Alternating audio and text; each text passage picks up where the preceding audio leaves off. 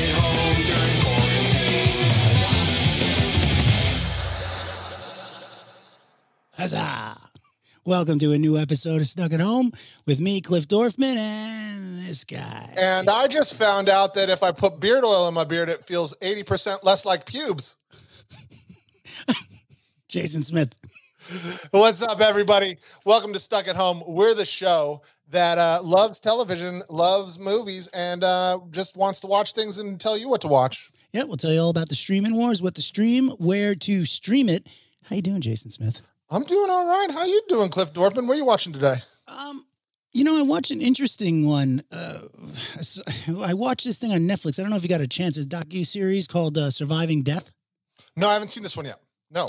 Tell me about it. It's, I want to say her name is Elizabeth Dean, who wrote the book. She had written a book about afterlife, and personality. See, I'm kind of very into this topic. I've been reading about it for years and years, which is starting with Tibetan Book of the Dead, but it's about personality surviving death. Okay. The mind and the brain. You can go brain dead, but where does your mind go? And they address it in a lot of different ways. They address it with reincarnation. They address it in... Well, is that... Oh, my breath inside, wishful death. Oh, God, please help me. That's actually, that's the best I've heard you. That's your genre, by the way. And speaking of that genre, I have to say, I'm going to digress for a second. I fucking love our new theme song. I really love it. Like the signature time change, the drums are insane. I like it. I get into it every time. It gets me amped to do our show. It's amazing. Thank you. We like it. Kyle is great. Kyle might have, unfortunately, and he's doing better, but I think he caught COVID. But he's doing okay. He's doing okay. He's okay. Thank God. He's doing okay. It It wasn't him not paying attention. It was something else. But I think he might have contracted, and I think he's doing well and feeling better. So we're rooting for him. Of course. Fingers crossed. But he did a great song. But yeah, sorry, I just get into the singing because when you start talking about life after death, immediately when you're like people in a coma, Sandman? I think of that. No, that's one, right? Oh, that's one, right. And it's like it shows all that old Vietnam movie where he's in the thing and he's like, kill me, and he doesn't say anything, but he's like Morse coding it. Yeah. I see Dylan. Johnny got his gun. Johnny got his gun. I see Dylan Riley said something that you were talking about a brain in a jar a couple of days ago. Were we talking about Young Frankenstein brain in a jar or Steve Martin Man with Two Brains? I was talking about brain in a jar, Descartes. I was talking a little bit about that idea we had for a minute about a sci-fi show with where their brains are all in a jar, but they're living in other bodies. Other bodies, yeah. Yeah, we like that idea. We're still trademark, copyright. Copyright, trademark, brain in a jar. Yeah, copyright Starburns. Yeah, copyright Descartes and Starburns. The Starburns. Oh, Jason. And by the way, though, in speaking of different stuff, like, talking about personality and reincarnation and all this stuff, what's really different, Friday is a great day. We got a few things coming out. And one of the things that's coming out that I am incredibly excited for is WandaVision. Oh, I know. And that's definitely this is that part, right? One of these characters should be dead. The other one's magic. And there is so figuring out what's going on. Are they dead? Are they alive? Who should be dead? Who's magic? Tell us. Well, who should be dead? No. In regards to the show. Okay, never mind. Okay. Please continue. Because there's a lot of people. I got a list. I saw I'm writing down a lipstick. Lipstick. But who should be dead is the Vision. He got killed by Thanos in the first of the two final Avenger movies. Right. And then who's magic or has some sort of skill that we haven't talked about is the Scarlet Witch, who was played by Elizabeth Olsen in the movies in the MCU, who will be reprising that role here. And she's got more magic powers than they let on. So somehow Vision, who should be dead, exists in this, whatever this world is. And so does she. And that's the people. So, yeah. That's what you're going to say. Are you a fan of Elizabeth Olsen? I didn't know if I was or wasn't. Uh-huh. But as far as the Olsen, she seems like the most pleasant one. She feels like the approachable one. She's only a multimillionaire, not a billionaire, so she seems easier to talk to. Wait, what do you mean? Who is she, Elizabeth Olsen? She's Mary-Kate and Ashley's sister. Are you sure about that? Yeah. You 85% sure. No, not anymore. Well, I'm usually wrong on these things, so Because we're talking about Elizabeth Olsen, who was also in the Jeremy Renner movie that, what's his name, did, the Sicario guy. Yeah, Elizabeth Olsen her siblings are Mary Kate, Ashley, Taylor, Trent, and Jake. Oh, I see. She's Mary-Kate and Ashley's younger sister. Yeah, that's what I said. She's not one of the Full House twins. She's the younger one. She is super talented, I think. Yeah, that's never what I said. By the way, I'm going to bring in Alex for the tape, but I never accused her of being the third twin because that would make them triplets. I said she's Mary-Kate and Ashley's sister, but Mary-Kate and Ashley are two people. And two individuals, unique human souls. Or it's Kanye West. I would have married Kate and Ashley. Sorry. And instead he married Kim. And she said, nope. Bad Kanye. Well, okay, so I am very excited. Let's get into this because our guest is a recurring guest for us. He's one of our favorite people, decider, editor and extraordinaire, writer. Managing editor of The Decider. Yep. An incredible tweeter. I love his content. Without any further ado, should we bring him on? Yes, let's do it. Ladies and gentlemen, Alex Zalben. Yeah. Hey guys. What's up, Alex? How Not you doing? much. Welcome back. Excited to hear you guys are talking about the Olsen triplets. You see, well, if Marvel can change around the universe, so can we. Exactly. There's three of them now. It's fine. They're sisters. She's not going to mind. It's all good.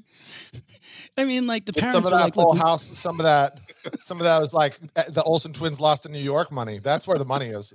Exactly. Not Marvel. We did a few jokes on the Olsen twins on Entourage. Like Vince got an offer in season 2 about an Olsen movie. But it's interesting. The Olsen twins are not triplets, and they do have more kids. The parents are like, let's just keep having them because it's just money. Yeah, why not? It's money in the bank. Well, they were right, like what, 3 out of the 6 times, something like that. We don't know that they're wrong on the other side, on the other 3 yet. True. Right? I don't have information about that. Alex, what's happening with that? Please tell us. So, first of all, welcome back. We love when you're here. I really, really enjoy talking to you about all kinds of things. Today, we're talking about WandaVision. Mm-hmm. Let's start. You have been fortunate enough to see some of it. I've seen the first 3 episodes. I will say I can't really talk about the content of the show at this point.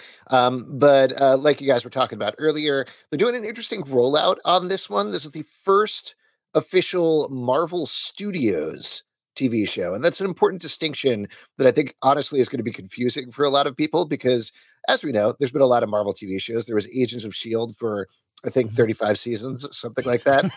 There were the Netflix Marvel shows. There was Cloak and Dagger, highly underrated. Definitely recommended people should check that out. You like that? The Olivia Holt girl, right? I loved Cloak and Dagger. I thought it was Cloak and Dagger. I thought was really good. You too, huh? You both like us. All right, maybe I'll watch it. So there were some good shows in there, but there was always, and I don't have any behind the scenes information, but there's certainly been a lot written about this. There was clearly some sort of divide between whatever was going on with Marvel TV and Marvel Studios, where Marvel TV would always say, oh, it's all connected. We're going to tee it up. But it was very clear from the first season of Agents of S.H.I.E.L.D. that they weren't getting, no offense to JB Alexander, they were not getting the top tier actors. There was like Samuel Jackson showed up at the last minute of the last episode, probably green screened in somehow, but that was somehow like they didn't even really have it. They put a patch on him and basically let him dress however he wanted to. He was like in his Kangol cap and they're like, hold on, he was doing it over Zoom before it was cool. He's the best. Yeah. He's just the best. But they tried. They put out a lot of really good stuff, but clearly there was something there that Marvel Studios did not feel they were doing right in the right way. So they started producing their own TV shows specifically for Disney Plus. The first one was supposed to be Falcon and the Winter Soldier, which is now coming out second. That's coming out late March. Is that the Russo brothers doing that? No, I actually don't remember who's behind that, but that does have Anthony Mackie. It does have Sebastian Stan. It's them kind of doing like the battle for Cap's identity type thing. And there's a bunch of stuff going on there. Baron Zemo from Captain America Civil War is coming back. So that's going to be a big deal. That's cool. Just so you guys know, it's a Canadian film director named Carrie Skolgland. Huh. There you go. So I kind of like that though, that they're giving new people like not necessarily are these big ticker tape names, the opportunity to kind of rise up within this universe. Well, I think that's something that Marvel has always done really well. Some people might argue they've done it for cheapness' sake, but I think instead they look at it. They've always been looking at these as kind of a TV show, as a stable of writers that they're using, as well as a stable of directors. The directors always like to tell these stories of them all working down the hallway from each other. And, the Russos walking up to Peyton Reed and saying, hey, what do you think about this idea for Avengers Endgame? And him saying, oh, that works really well for Ant-Man and the Wasp, what I'm doing here. So this feels like a very natural extension. WandaVision was not supposed to be the first TV show out of the gate. The suspicion is that Falcon and the Winter Soldier ties into Black Widow in some way. There's some sort of tee up or runoff there or something. So they had to kind of change around the order of things. But I will say, without getting too reviewy about it, I think it's a really exciting one to put out there, because for those who haven't seen the promos, who don't know about it, it's WandaVision is about the character Scarlet Witch and the character Vision and them traveling seemingly through these different eras of TV, the 50s, the 60s, the 70s, etc. So the idea that Marvel Studios, first TV show out of the gate is this thing that pays tribute and analyzes the history of television, I think is kind of a fascinating thing. I just want to do like Marvel for Dummies for a second, Alex, because you're so on point with all this. For all our Stuck at Homies who aren't totally familiar with it, can you give us the breakdown, like Marvel Universe? Can you just tell us what each one is? So, because, we know, but a lot of people are like acting like they know. Sure. So the Marvel Cinematic Universe at this point is, I think it's 23 movies. It started off with Iron Man. It includes all the Iron Man movies, all the Captain America movies, Thor movies, the one Incredible Hulk movie, and then, of course, the Avengers movies as well. Mark Ruffalo. Yes. Edward Norton. Edward Norton. So it's Ang Lee. No, the Ang Lee one is out of it. Oh, we went off the rails immediately. Sorry. I'm thanks for coming in, Jason. Oh, Jason. For once, it's not me that's messing up on sound, by the way, Alex. Oh, man. Just for once. Yeah. We don't hear you, Jason. Yeah, we can't hear you, Jason. I just was letting you know that when Cliff said that he wanted to explain the MCU to everybody who's just pretending, he actually just meant him and his mustache. It's really just a mustache. It's grown a life of its own. Please continue, Alex.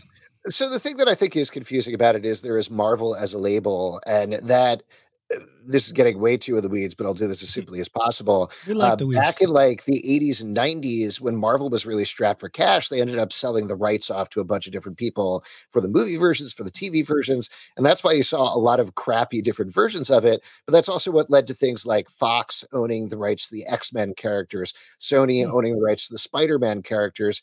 And eventually Marvel worked its way back up until still working with other studios, but they decided we want to do our own thing. We really want to show these characters the way we want to show them. And that all kicked up with Iron Man and then kind of led from there. So it's all coming back eventually. Like eventually Sony realized, hey, we're going to do better bringing Spider-Man into the MCU, the Marvel Cinematic Universe.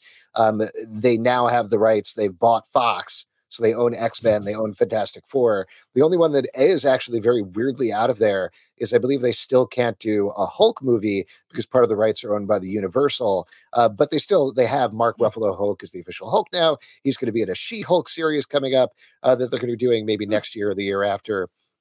So it's all coming back under one roof, and it'll be a little easier to understand, I think, going forward. Yeah, no standalone Hulks because Universal would get a chance to the distribution money. And no Namor, who nobody gives a shit about, the Marvel's Aquaman. Yes. No one gives a shit about DC's Aquaman. Oh, now they do, because that was the best. That's the best. I would say that was the best DC movie of all of them, and it's stupid, but it was the best one. Okay, well, you know what? Let's take that. It's the best DC movie of all the shit.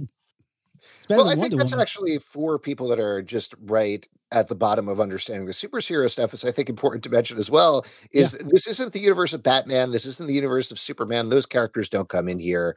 They're two very separate things that never cross except for comic book crossovers back in the 90s. And that's it. Right. But going forward, what they're going to be doing is they're going to be weaving together these TV series on Disney Plus with the movies that potentially at some point are going to be going into theaters. And it's going to be all working together in the same way that theatrical movies do. So what that means is it's going to feel a little overwhelming because now you have WandaVision going into Falcon and the Winter Soldier, going into Black Widow, going into a Loki series, going into they have Shang-Chi, the Eternals, all of these different things. And you feel, oh my God, I have to see all of this stuff to understand it. But again, what Marvel does really well is it kind of gives you the information you need to know in the movie. If you're a super fan, you're going to get a lot more out of it. But you don't have to go into WandaVision knowing anything about Wanda or Vision or having watched 23 movies or anything like that. You'll have a richer experience, obviously, because you'll understand these characters right off. But like anything else with Marvel, they're going to let you in the front door. They want to get new viewers every time. Can you imagine being like, I really loved WandaVision. Let me check out this Iron Man thing, seeing what it's all about. Yeah. That's really the goal, right? It's gonna, like, if you're not a new viewer, you're like, this was good. I'm gonna pick up that Edward Norton Hulk. Yeah, well, don't do Well, that. I do think to the get wrong into one. the aspects of WandaVision a little bit, I do think that's going to be an interesting thing to see how it plays out on Friday and beyond. There are 9 episodes in the series. They're all sitcom length. They're about 25 minutes or so. And they're rolling out 2 episodes this Friday and then 1 episode every week thereafter. And this is not getting into spoilers or anything like that, but people have talked about this. They really delve into the sitcom format and play around it. So I do think it's going to be interesting to see people who pick this up and go, oh, that's a sitcom. I like sitcoms. Wait, what is this Marvel universe? And then on the other side of things, you're going to get people who are really into the MCU are going to be like, nobody is punching each other. What is going on here? So it's not action based. No, it is. I feel like I'm really skirting things here, but That's okay. You have to abide by your embargoes. Exactly. But it's very sitcom based. And I think something that they've been really open about, I believe it's Matt Shackman is the guy who directed it, who has a really deep background in sitcoms. Mm-hmm. And they've talked about this, like the first episode is set in, I believe it's either the 50s or 60s, and they filmed it as if it was a 50s or 60s sitcom, meaning they filmed it in front of a studio audience. The effects they used were not modern effects. They did it the same effects you could use in the 50s or 60s. Witched. Exactly. So you can see like plates floating on strings, things like that, weird cuts. Cool. They've shown a lot of this stuff off in the trailers, and I think that's really neat, that devotion to time period. Again, without getting into spoilers, the thing that I like best about the episodes that I saw was the amount of craft that was really put into them. It was really impressive on that level. So what we have to look forward to, or what we're looking down the barrel of, is not necessarily at all punching or action or anything. We're looking at social commentary with these superheroes in this universe. Well, there is, like Justin talked about earlier, there's this impression that something else is going on. Again, we've seen this in the trailers, but there seems to be some other world is kind of breaking into what is happening in this sitcom world. You see splashes of color, things are actually magically happening. And then there's the other side, which, at work, one of our great writers, Brett White, went to a junket and asked questions about this aspect. And typical of Marvel, they were like, very excited for people to check that out. Closed mouth. But we know that there are other actors that are going on outside there that have popped up in the MCU movies before. You got Kat Dennings as Darcy Lewis. She was in the Thor movies. Very funny. Randall Park as Jimmy Woo. He previously was in the Ant-Man and the Wasp. And we're also in my and he was also in my UCB Improv 101 class. Was he really? They talk about that really heavily in the show. Yeah, they do. It's Jason. We did a couple scenes together. Yeah. That's awesome. And the other one to look forward to with some sort of MCU connection that they haven't really talked about at all, but Teyonah Parris, who people might know from Mad Men and other things, is in it. She is the grown-up version, seemingly, of Monica Rambeau, who was the kid from the Captain Marvel movie, if you saw that. So she's going to show up. This is how these things start to connect, right? They've talked about this. So WandaVision, apparently in some way, leads directly into Doctor Strange 2, which is coming later this year, as well as Spider-Man 3, which is coming in December. In addition, we're also setting up this adult Monica Rambeau, played by Teyonah Parris, who's going to be spun off, and she's going to be in Captain Marvel 2, along with Miss Marvel, who is a young fan of Captain Marvel, who's getting her own TV series that's going to premiere on Disney Plus later this year. So again, when you start to think about that, I feel like it starts to get very overwhelming. It feels like you have to watch a lot of stuff. But I really do feel like, as usual, or at least I hope, they're being very careful to make sure all of these things you can come in as clean as you possibly can. Is this the one with that Owen Wilson is showing That's up in? Loki. That's Loki. Yeah.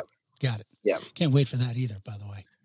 Yeah, they all look great. I mean, I think the thing that I'm very excited about with these TV shows, and Marvel has taken a lot of knocks for being very samey, looking very samey, feeling very samey.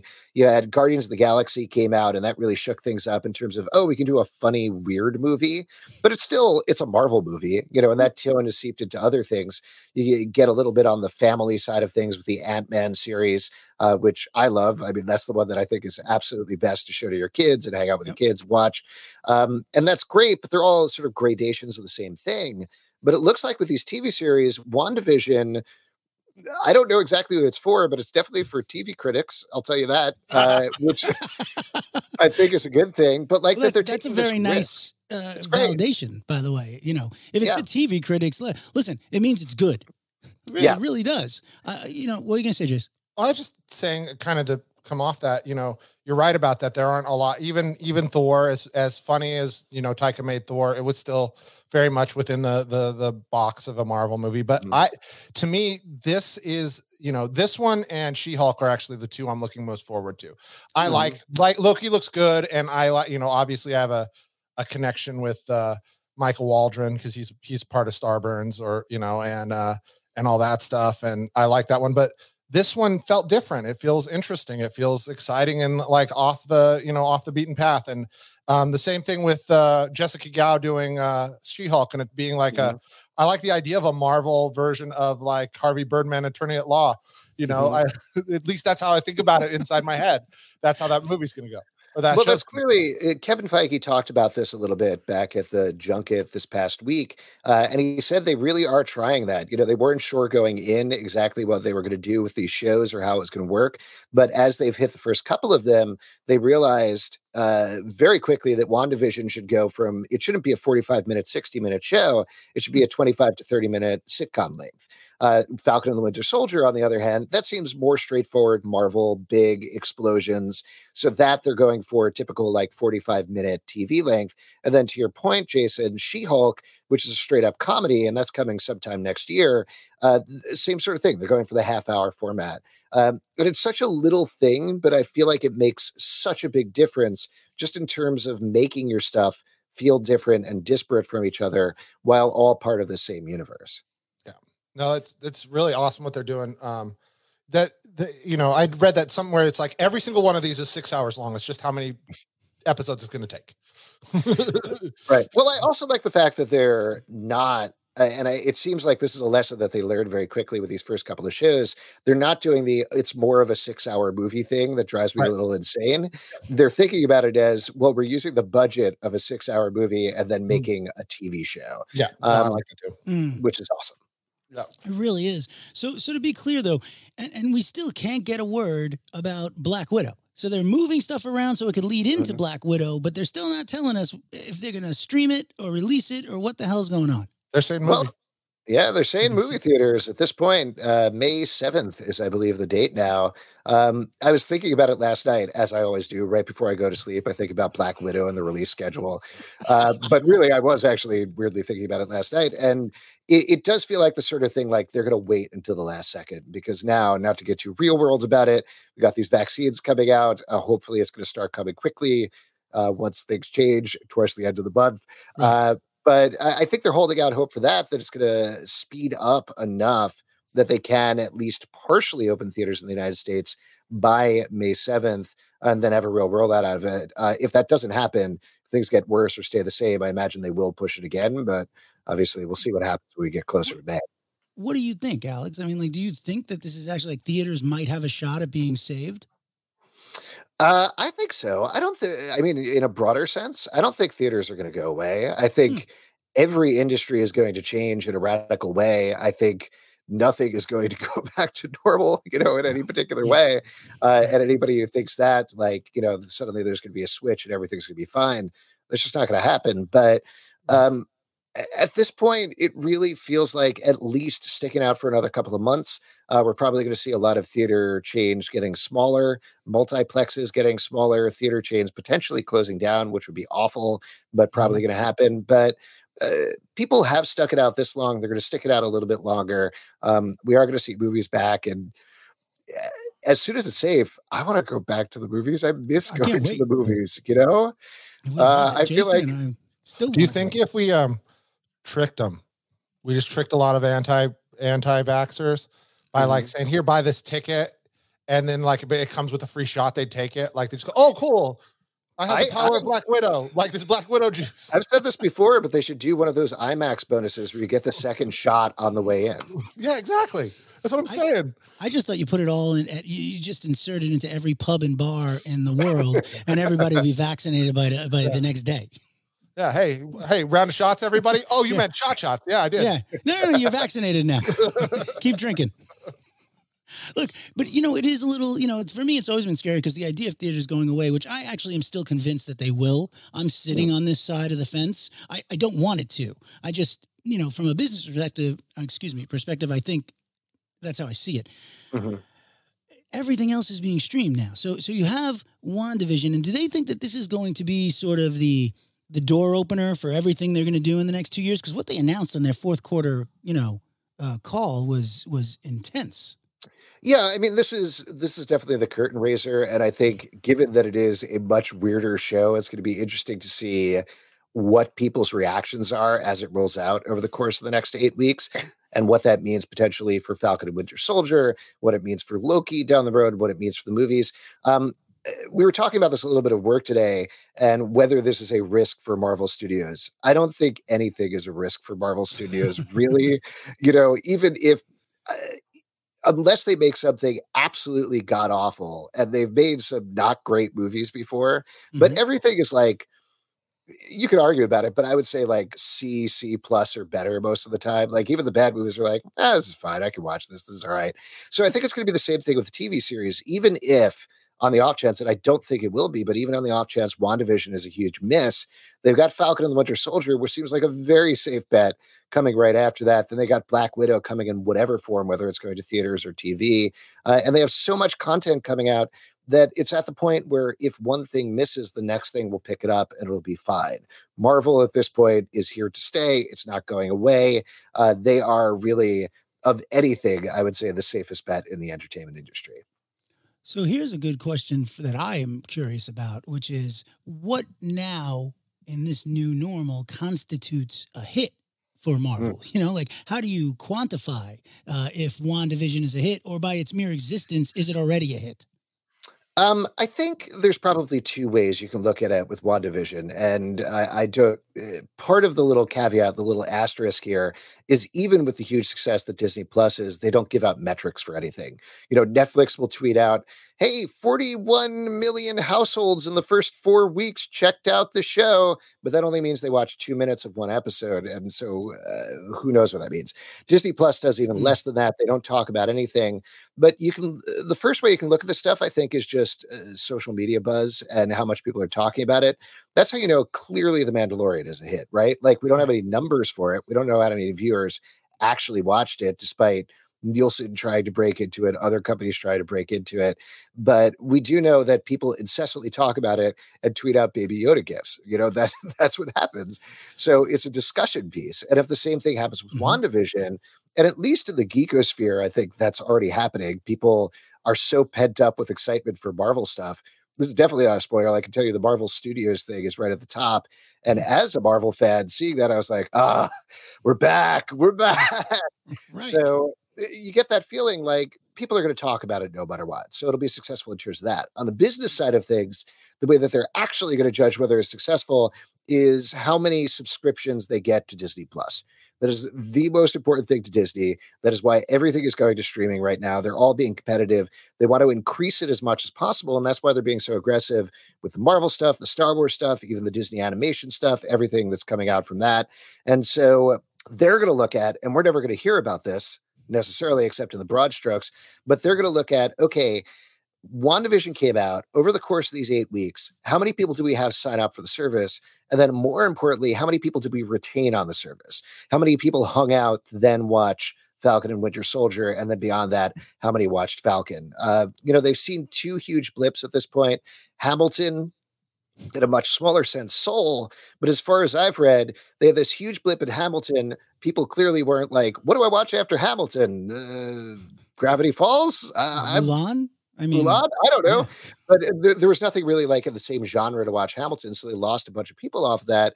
But Soul had a smaller blip, but you probably lost less of those people because you come in for Soul, you have more Pixar movies, you have Right. more Disney movies, you can pick up that stuff. And it's the same thing with the Marvel stuff. They don't have all of the Marvel movies, but if you're signing up for WandaVision and you're just curious about this new TV show, there's a good chance you're going to see the rest of the Marvel content on there. They also have a lot of older Marvel cartoons and tons of other stuff going on. So there's enough there if you're just a diehard Marvel fan to say, no, all right, I'll keep subscribing. It's cheap anyway. It's $5.99 a month or $6.99 a month or whatever it's at now. Well, do you think that this business model is motivated by the fact, because Disney still offers a free trial like everyone else, right? Yeah, not everyone else. HBO Max stopped doing their free trial right before Wonder Woman 1984, which was wild to me. Just like, Just don't get me started, Alex. yeah, I can go on don't- forever. Don't That's get me not started. I rescind my wish. We did a 3-hour show on it, Alex. Oh my We God. broke it down scene by scene. That's how angry I am about that. It makes King of Staten Island look like a fucking Academy Award winner. Okay, but I'm not going to digress into this. But yeah, Disney Plus has the free trial, so there's every chance. Like with a lot of shows, I think people will probably sign up when WandaVision is done, check it out for a week, and see if they're interested when they can watch all of the episodes. I also think there's honestly, and this is a little bit of a side note, but I do think there's going to be a little bit of confusion Mhm. because these episodes are half an hour long. You're expecting a Marvel movie like, oh, there's a new Marvel movie called WandaVision. I'm going to check it out. Why is it only 25 minutes long? What is Right. happening right now? So hopefully they've done their messaging right there. Hopefully, there is some sort of preview or teaser at the end or something like that. Or they send out an email to all subscribers to kind of keep there and be like, hey, more's coming next week. Check it out. But I guess, I got very off topic there. I'm not quite No, sure. that's where I was okay going. because I'm going to keep us on topic. What, Chase? Oh no, I was just gonna say, I mean, on top of that, with this and retention wise, it's not like they're doing WandaVision and just stopping. It's going like WandaVision straight into Loki or straight into the Falcon the Winter Soldier, straight into the next one. Like all three are hitting like right at almost like maybe with a week apart, and Black Widow somewhere in there too. So by June, we'll have 3 series and Black Widow have been out by June 30th or whatever. Yeah, I was looking at it and a lot of this was speculation, but when they announced that WandaVision was 9 episodes long, I kind of started to break it down and speculate about, okay, how is this actually going to lay out over the course of the year? There's a lot we don't know because they haven't announced a lot of dates, but it really does, looking from the TV shows to the movies, and I might be very wrong about this, but it looks like they're doing TV show 1 week break, TV show 2 week break around the movie to like give it a little bit of buffer so they can concentrate on that, back to a TV show. And that's going to happen all year long, like nonstop until the end of the year. Every single week, there's going to be a new Marvel thing. So to that point that you're saying, Jason, it's just not going to stop. That's kind of dope, though, I gotta say. But let me not to stay. I know we digress a little, but I'm a little kind of fascinated by these dumps that they do, and across the board. I'm not just talking about Disney. Like you look at the flight attendant, and they drop 3, and then they drop 2, and then they drop 3, and then they drop the season finale. It's like, is anyone making any sense of this, or does this just seem arbitrary to you? Everybody's trying different things in terms of their rollout schedule, and everybody's experimenting. And I think the viewing patterns on every streaming service are different as well, which makes it more difficult. It felt like you had this pattern set where Netflix cracked the code. You drop every episode at once. It's awesome. Let's go. Right. I can watch 10 hours of television in one day and then I'm done with my show or whatever it Yeah. is. But I think people start to get exhausted by that, particularly when Netflix has been crazily ramping up the amount of content they've been putting out. It's just not manageable, even for a casual person, to keep up with everything that Netflix is putting out. And that's what a lot of the other streaming services realized. So right out the gate, they started doing this thing where they started rolling it out weekly again. The problem with the weekly rollout schedule is unless you have something like what HBO does so well, I'm thinking specifically of Watchmen, which really built every week, or The Outsider, or really, honestly, any show that you look at HBO that's a hit, it builds week after week after week in conversation. Yes. Nobody has really been able to do that in the same way on a streaming service, except for the two examples I can think of is one, The Mandalorian, which has this built-in audience as a Star Wars show. And the other one is probably Ted Lasso, which was just this insane word of mouth hit where everybody's like, no, you have to watch this. I know you don't know what Apple TV is. You have to check it out. Right. But to get back to like the rollout schedule thing, I think I like these experiments. I think they're really interesting just from the perspective of we write about them and we talk about them every day. What Apple TV has done, and they also don't share numbers, but they've gotten this habit now of rolling out 3 episodes to start and then 1 episode weekly. This is, you guys talked about Dickinson a couple of weeks back. Yep. A year ago, back pre-COVID times, I was on the set of Dickinson, so this is very old data. But I talked to Elena Smith, the showrunner, about at that point whether she wanted a weekly rollout or whether she wanted an all-at-once rollout because Dickinson was rolling out all 10 episodes at once.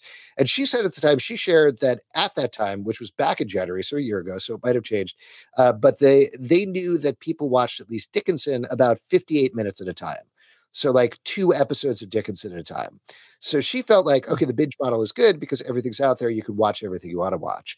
This season, they tried something different, but they still rolled out 3 episodes at first. So you get kind of past that threshold of how much people watch.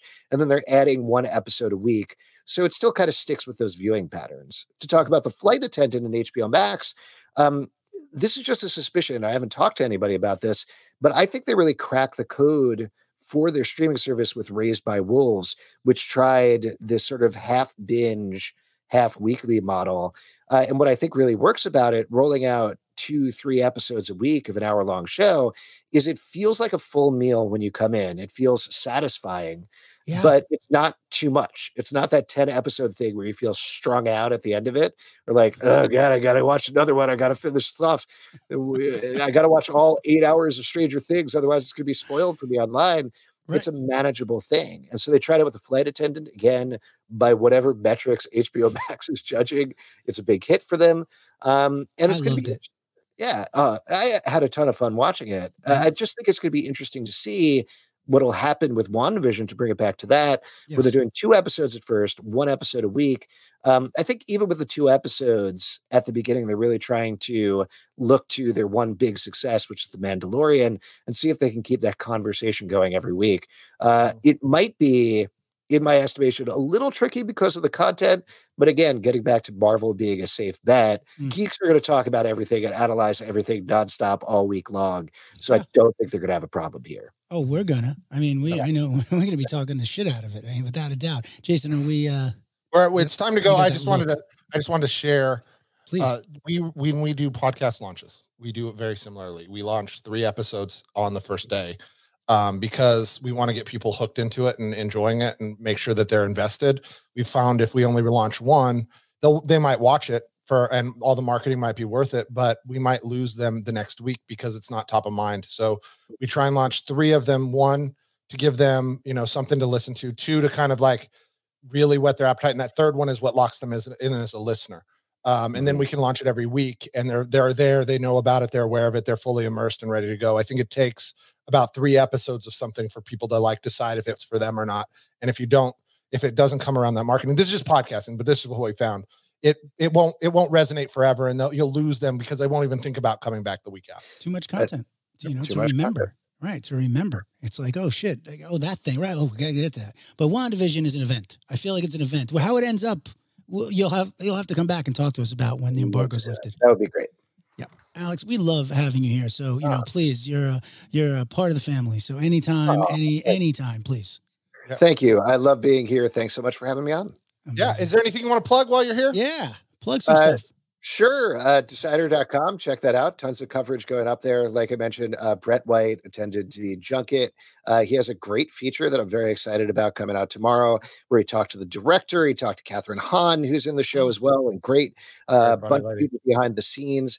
And he is if you don't know his writing at all, Brett White is the most knowledgeable person our age about sitcoms from like the 50s and 60s that I've ever met in my life. Like he just consumes them, knows everything about them. So he went pretty deep about how they ape different sitcom styles. And I think that's going to be a really cool feature, as well as all the other stuff that we're going to be rolling out going forward.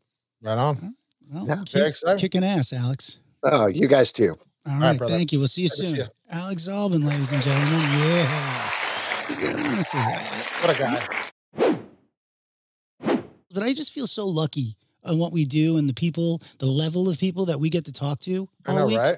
It's. I mean, look, we bounce from Allison and Camilo, for Samantha B to Alex to. I mean, we just are so blessed. I just wanted to say that. Yeah, you know what else is blessed? Tell me, My wang. is you just didn't even bother to go with the euphemism.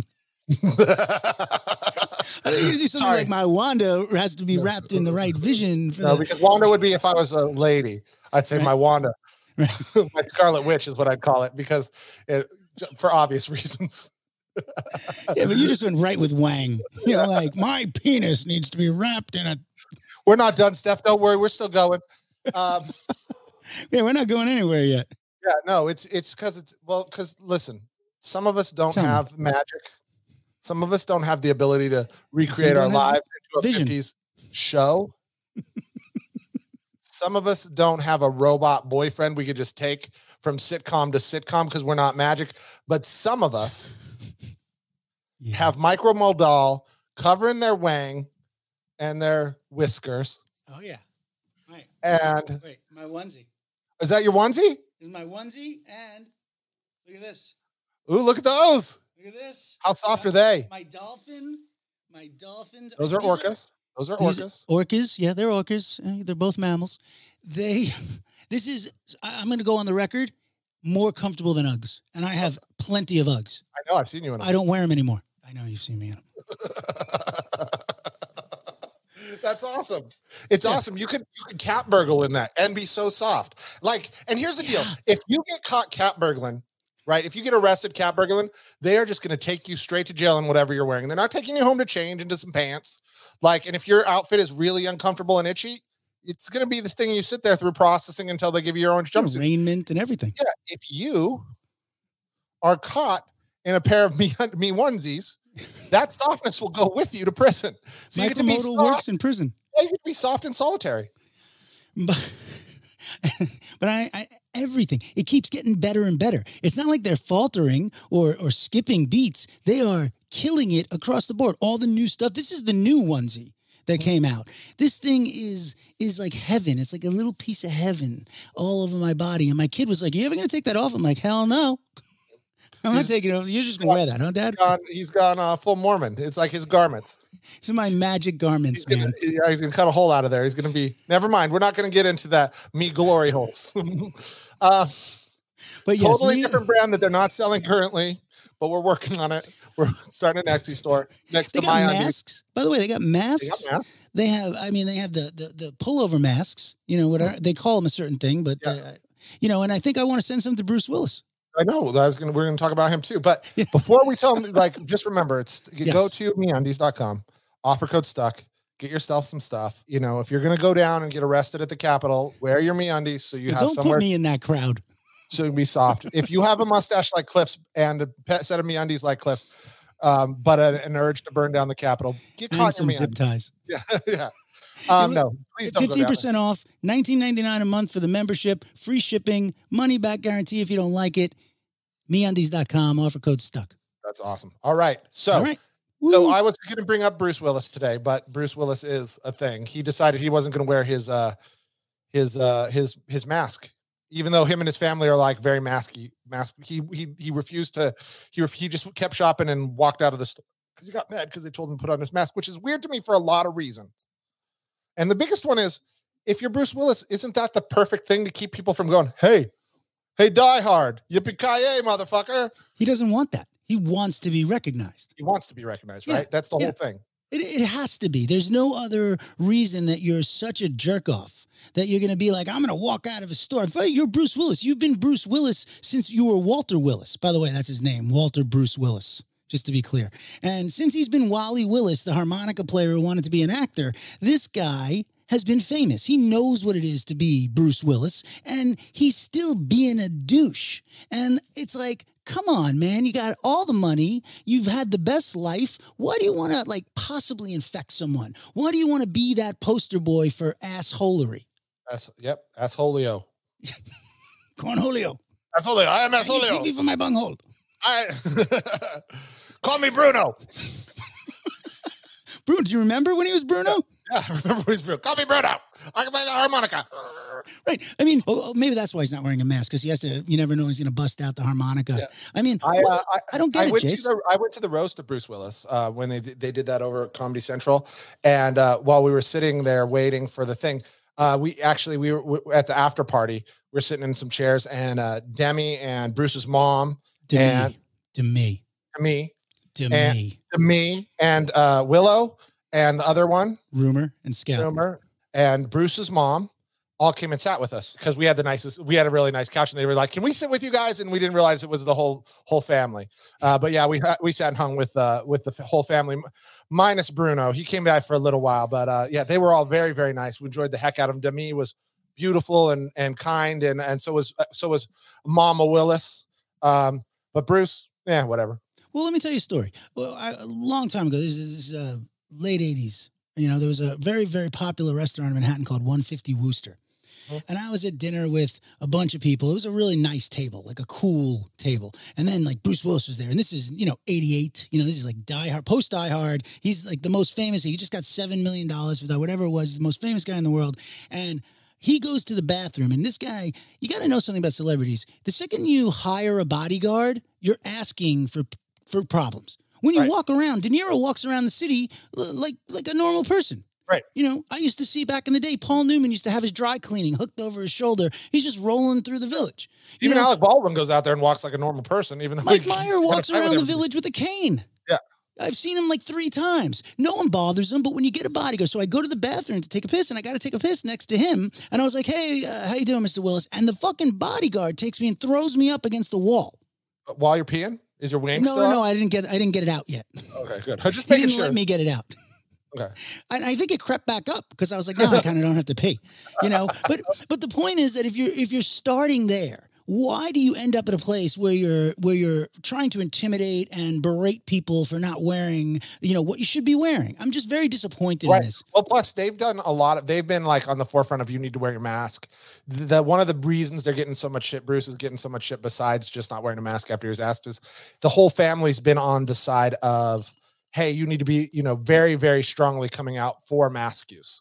So it's one felt swoop. Yeah. He ruined all that, good PR, and he ruined all that goodwill, because that's a lot of goodwill. They were on the right side of history. Yeah. Maybe that's not the real Bruce Willis. Maybe that's the grown-up version of Bruce Willis from 12 Monkeys, who's trying to stop the pandemic before it starts, and not the actual Bruce Willis we know. That's 12 Monkeys Bruce Willis. That's really well done, by the way. I really enjoy that. I got to tell you, I really enjoy that. I feel like he's just mad that he hasn't made a good movie. I mean, you keep making movies with these idiots like Randall Emmett and the Furlough guys, and it's like, oh, I'll take $18 million for 4 days' work. Yeah, well, maybe you're angry because at heart, the guy's an artist. Yeah. He really is, and he's a great actor. Put aside everything else. And I feel like he just went to a place where he was like, fuck everything. I don't care. And I'm using a lot of F-bombs today. I don't usually, but I'm very upset about this because I am a larger-than-life Bruce Willis fan. Mm-hmm. And this really, really bothers me. It's almost like watching a hero fall. I agree. I felt the same way. I've heard some things that I've never wanted to believe about him. Yeah. And, this is one of those ones that kind of verifies something I've hoped wasn't true for a long time. And little known fact, I'm an extra in Die Hard. Are you? Yeah, at the airport. I'm wearing an all-white suit. Funnily, I end up wearing an all-white suit when I do my first role in Entourage in season 1 episode. Are you the same person? No. Oh. I was not. I made a different decision. Right I was on. a different person. Okay. Are you ready to go to the next thing? Because I just want to show you a picture that cracks me up. Please, let's do it. See if I can zoom this in. That's an old iPod. That's like an iPod Shuffle. What the hell? Yeah, that's an iPod Shuffle. Somebody's watching Tenet on an iPod Classic. And I think they're doing it just to piss off Chris Nolan, but they're watching Tenet on an iPod. Whoever that is, I want them on the show immediately. That is fantastic. That might be Tenet might get better if you watch it on an iPod Shuffle. You know, you'd give up a lot of the audio issues with that. You'd be like, oh, I can't hear anything. That's fine. I don't care. Holy crap, that is genius. So I think we're all in agreement that Tenet is not as bad as Wonder Woman 84, but it was the worst movie of the year until Wonder Woman 84. Right, and the only thing that would make it a little bit worse is I guess I didn't understand anything that happened in Tenet. So if the story is, if they explained it to me and the story's stupider than Wonder Woman, it would win. I'm just too confused to make it the worst. It's incredible to me that two other movies came out to actually make King of Staten Island not the worst movie of 2020. It's pretty crazy, right? Yeah, it really is. They had 3 disasters this year that are, and by the way, by our, very, very big, prominent, ticker tape name filmmakers. Yeah, absolutely. Like huge. Yeah. I mean, Patty Jenkins, right? Judd Apatow and this guy. Yeah. Chrissy Nolan. Ann. And again, I am a Chris Nolan fan, and to a degree, like I loved Inception, I loved The Following. What was the one he made? Memento. Yeah, Memento was good. Yeah. Insomnia wasn't bad. That one took, I go back and with forth. Al Pacino. Yeah. But it wasn't bad. You're right. I mean, it was watchable. There was a plot. There was a mystery.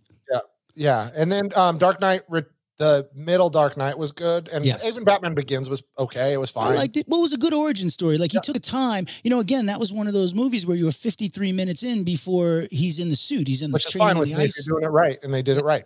Exactly. And then somewhere along the line, this is something I've been having discussions with a lot of people about lately, is the idea of yes men. Mm-hmm. Yes, people. And I think we get to a place where you get your air is so rarefied, your bubble is so impermeable that, you have only people who are like, yeah, you're great. Yeah, Bruce, everything's good. Keep working with Emmett Furlow. Yeah, everything's good. Chris, you don't need to hear the sound on Tenet. It sounds great. Sounds great. Boom. That's what I was thinking. Yeah, but I think this is a problem. When you like David Fincher, I was talking to someone about this today. David Fincher is still a man, whether you like Mank, which I loved, or you didn't. He is a director who is still in touch with everyone who will tell him he wants to know. He wants to understand how his movie's coming across. Mm-hmm. And that's why we see so many different ideas in films from him. You can't pin David Fincher down. You would say, oh, no, he's a sci-fi guy. Oh, no, he did Fight Club. Oh, no, he did Mank. I mean, like, look at it. It's he did The Social Network. Yeah, he does some incredible things. And some, 7 to, some 7. of them. Right, keep going. Holy shit. The Game. Right, all of them are different. Yes, some of them are thrillers, some of them are sci-fi, but he is in touch. He wants to be a better filmmaker each time he makes a film, and he cares. Keep going. Even with Jared Leto, I like that movie. Yeah, Panic Room was good. Yeah, no, that was great. There's just House of Cards was good. Something else from the House of Cards. Yes, not him. No, Bo Williamson. Everybody on that top shelf. Oh, Mindhunter. That's right. So good. Zodiac, speaking of, which is considered maybe the best movie of the 2000s by a lot of people. Jake Gyllenhaal. I mean, right? Jake Gyllenhaal was Zodiac, right? Yep. All right. I mean, listen, he is, but there's a reason that he keeps moving with the time, because he is open to everything that everyone's saying. He has not isolated himself to that rarefied place where these other people have. And I don't believe they're listening to people. I don't think they want no people around them, to be quite frank. Or if they do, why don't they? Because someone should be telling these guys. And they're not going to listen to people like us because you're critics. You're just bitter. Or you're just this. It's like, no, man, I'm not bitter. I really am not. I really respect the hell out of you. Stop it. Stop it. Like, let's get a different mix, Chris. Like, I can't hear shit. I don't know what's going on, man. Stop it. That's all I'm saying. I just look at because nothing. I know he also does a lot of music videos, but I was like, he did Suit and Tie for Justin Timberlake and Jay-Z, which seems so far off of what and the Wallflower 6th Avenue Heartbreak. Fincher? Yeah. There's no one like Fincher. Janie's Got a Gun. But also Forever Your Girl by Paul Abdul. Done a lot of Paul Abdul Forever stuff. Your Girl? Yeah. And Cold Hearted, like all of Paul Abdul stuff that he did. Genius this guy is. And he did Vogue. He directed Vogue. Madonna. Madonna? Yeah. Cradle of Love, Billy Idol. I mean, this guy he's like Ridley Scott. He's like, find the best guy in every genre and then put them all together and you have David Fincher. Yeah, absolutely. He's incredible. He had me at 7. I think that's the first thing I realized that he was directing. I didn't know about Alien 3 at the time. And from 7 on, it's been like just boom, boom, boom, boom, boom. Gone Girl maybe is only missed that I was like, nah, but I think that's Gone Girl's fault. Gone Girl was the one with the fake abduction. That's with your boy, Benny A. Right. I ignored him, but it was the other girl who's really good. Rosamund Pike. Rosamund Pike, who's excellent. And and it was so dark that, there was something interesting about it that I ignored Ben Affleck. Really? We all do that. We all try. But at least he's wearing a mask, right? That's what we did with Good Will Hunting. Right. They're like, oh, yeah, great movie. Matt Damon. Matt Damon. And William Goldman just got screwed.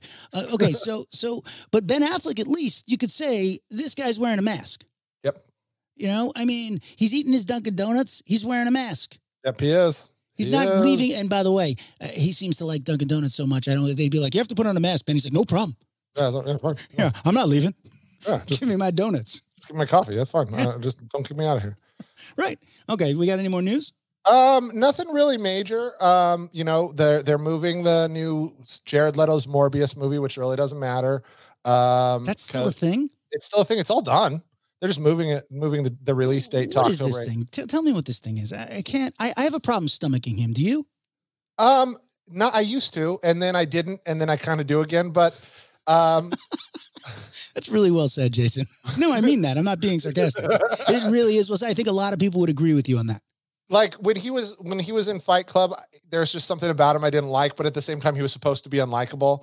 Right. And then I just stopped paying attention to him altogether.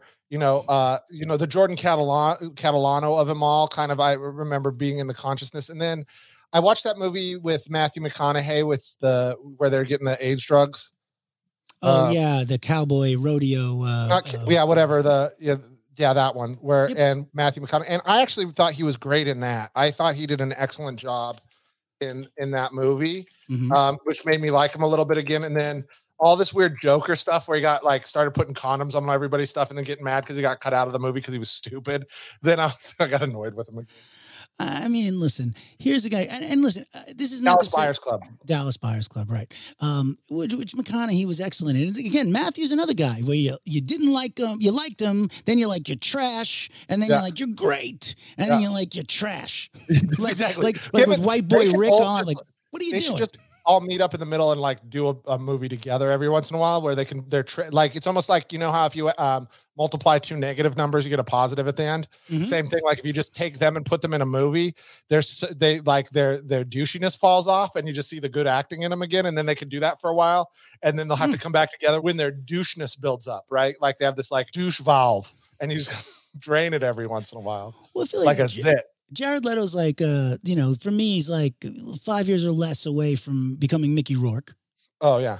Not the good fighting people for bar drinks. But Barfly's great. I'm saying I don't think. No, I meant just in general. Yeah, just in general, in real life. Like Mickey Rourke is fighting people in a bar right now, not for anything other than a beer. Right. I'll fight you. Yeah. Drinks for my friends. Yeah, all my friends. All my friends. But by the way, you have nothing that Jared Leto ever did that you could go back and quote and say a line just like he said it. Like even Nick Cage, put the bunny back in the box. It's like there's nothing Jared Leto. What? That wasn't it.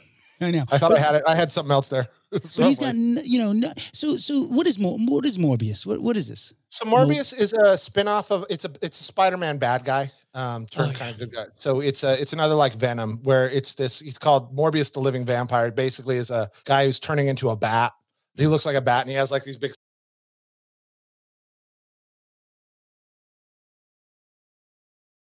Spider-Man. He's a bad guy. He's a bad guy. And Spider-Man's not going to be in this. It's going to be like the Joker where we're watching an origin story of a villain.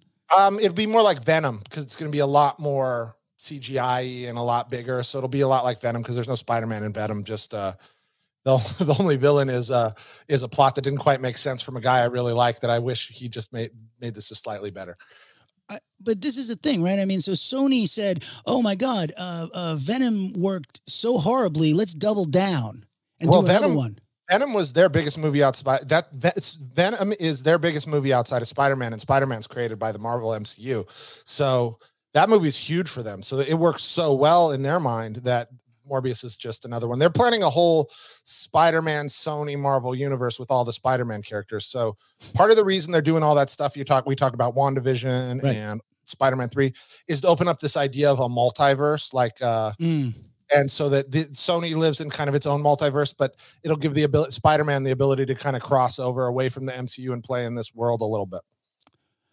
Listen, we have hit on a button. Like, we're done. It's amazing to me. Our show goes so fast. I just feel so fortunate. So we're going to wrap it up until Friday, right? We got No Guest Friday. We'll be simulcasting on Stereo app, I believe. Yes, we will be. And so join Stereo app, please, and follow us both. Yeah, and one thing before we go, because there's a lot of good content coming out. But one of the things that we're going to probably be doing, and I haven't talked to Cliff, so I'm just going to put it right here, is there is a new 4-part documentary about the Night Stalker, and we haven't done a murder documentary thing in a little bit. I'm in. So I think we're going to do this maybe starting next Wednesday. We'll go over the first episode. There's 4 of them. It's very easy to binge, but we won't do every week because it'll just be too hard to go through the whole thing. But it's on Netflix. It's available today. Night Stalker. Okay, we're going to do the whole thing on Wednesday. No, we're just going to do the first episode on Wednesday. Okay, so we'll watch it that way then. Yeah, you and I. We won't watch. We'll watch it 1 week at a time. 1 week at a time. Okay, that's great. I love that. So until then, I'll see you Friday. Go download App Stereo if you're not on a Stereo app. Follow us, and everyone stay safe, stay sane, stay strong. Jason Smith. Cliff Dorfman, I love you, everybody. Peace.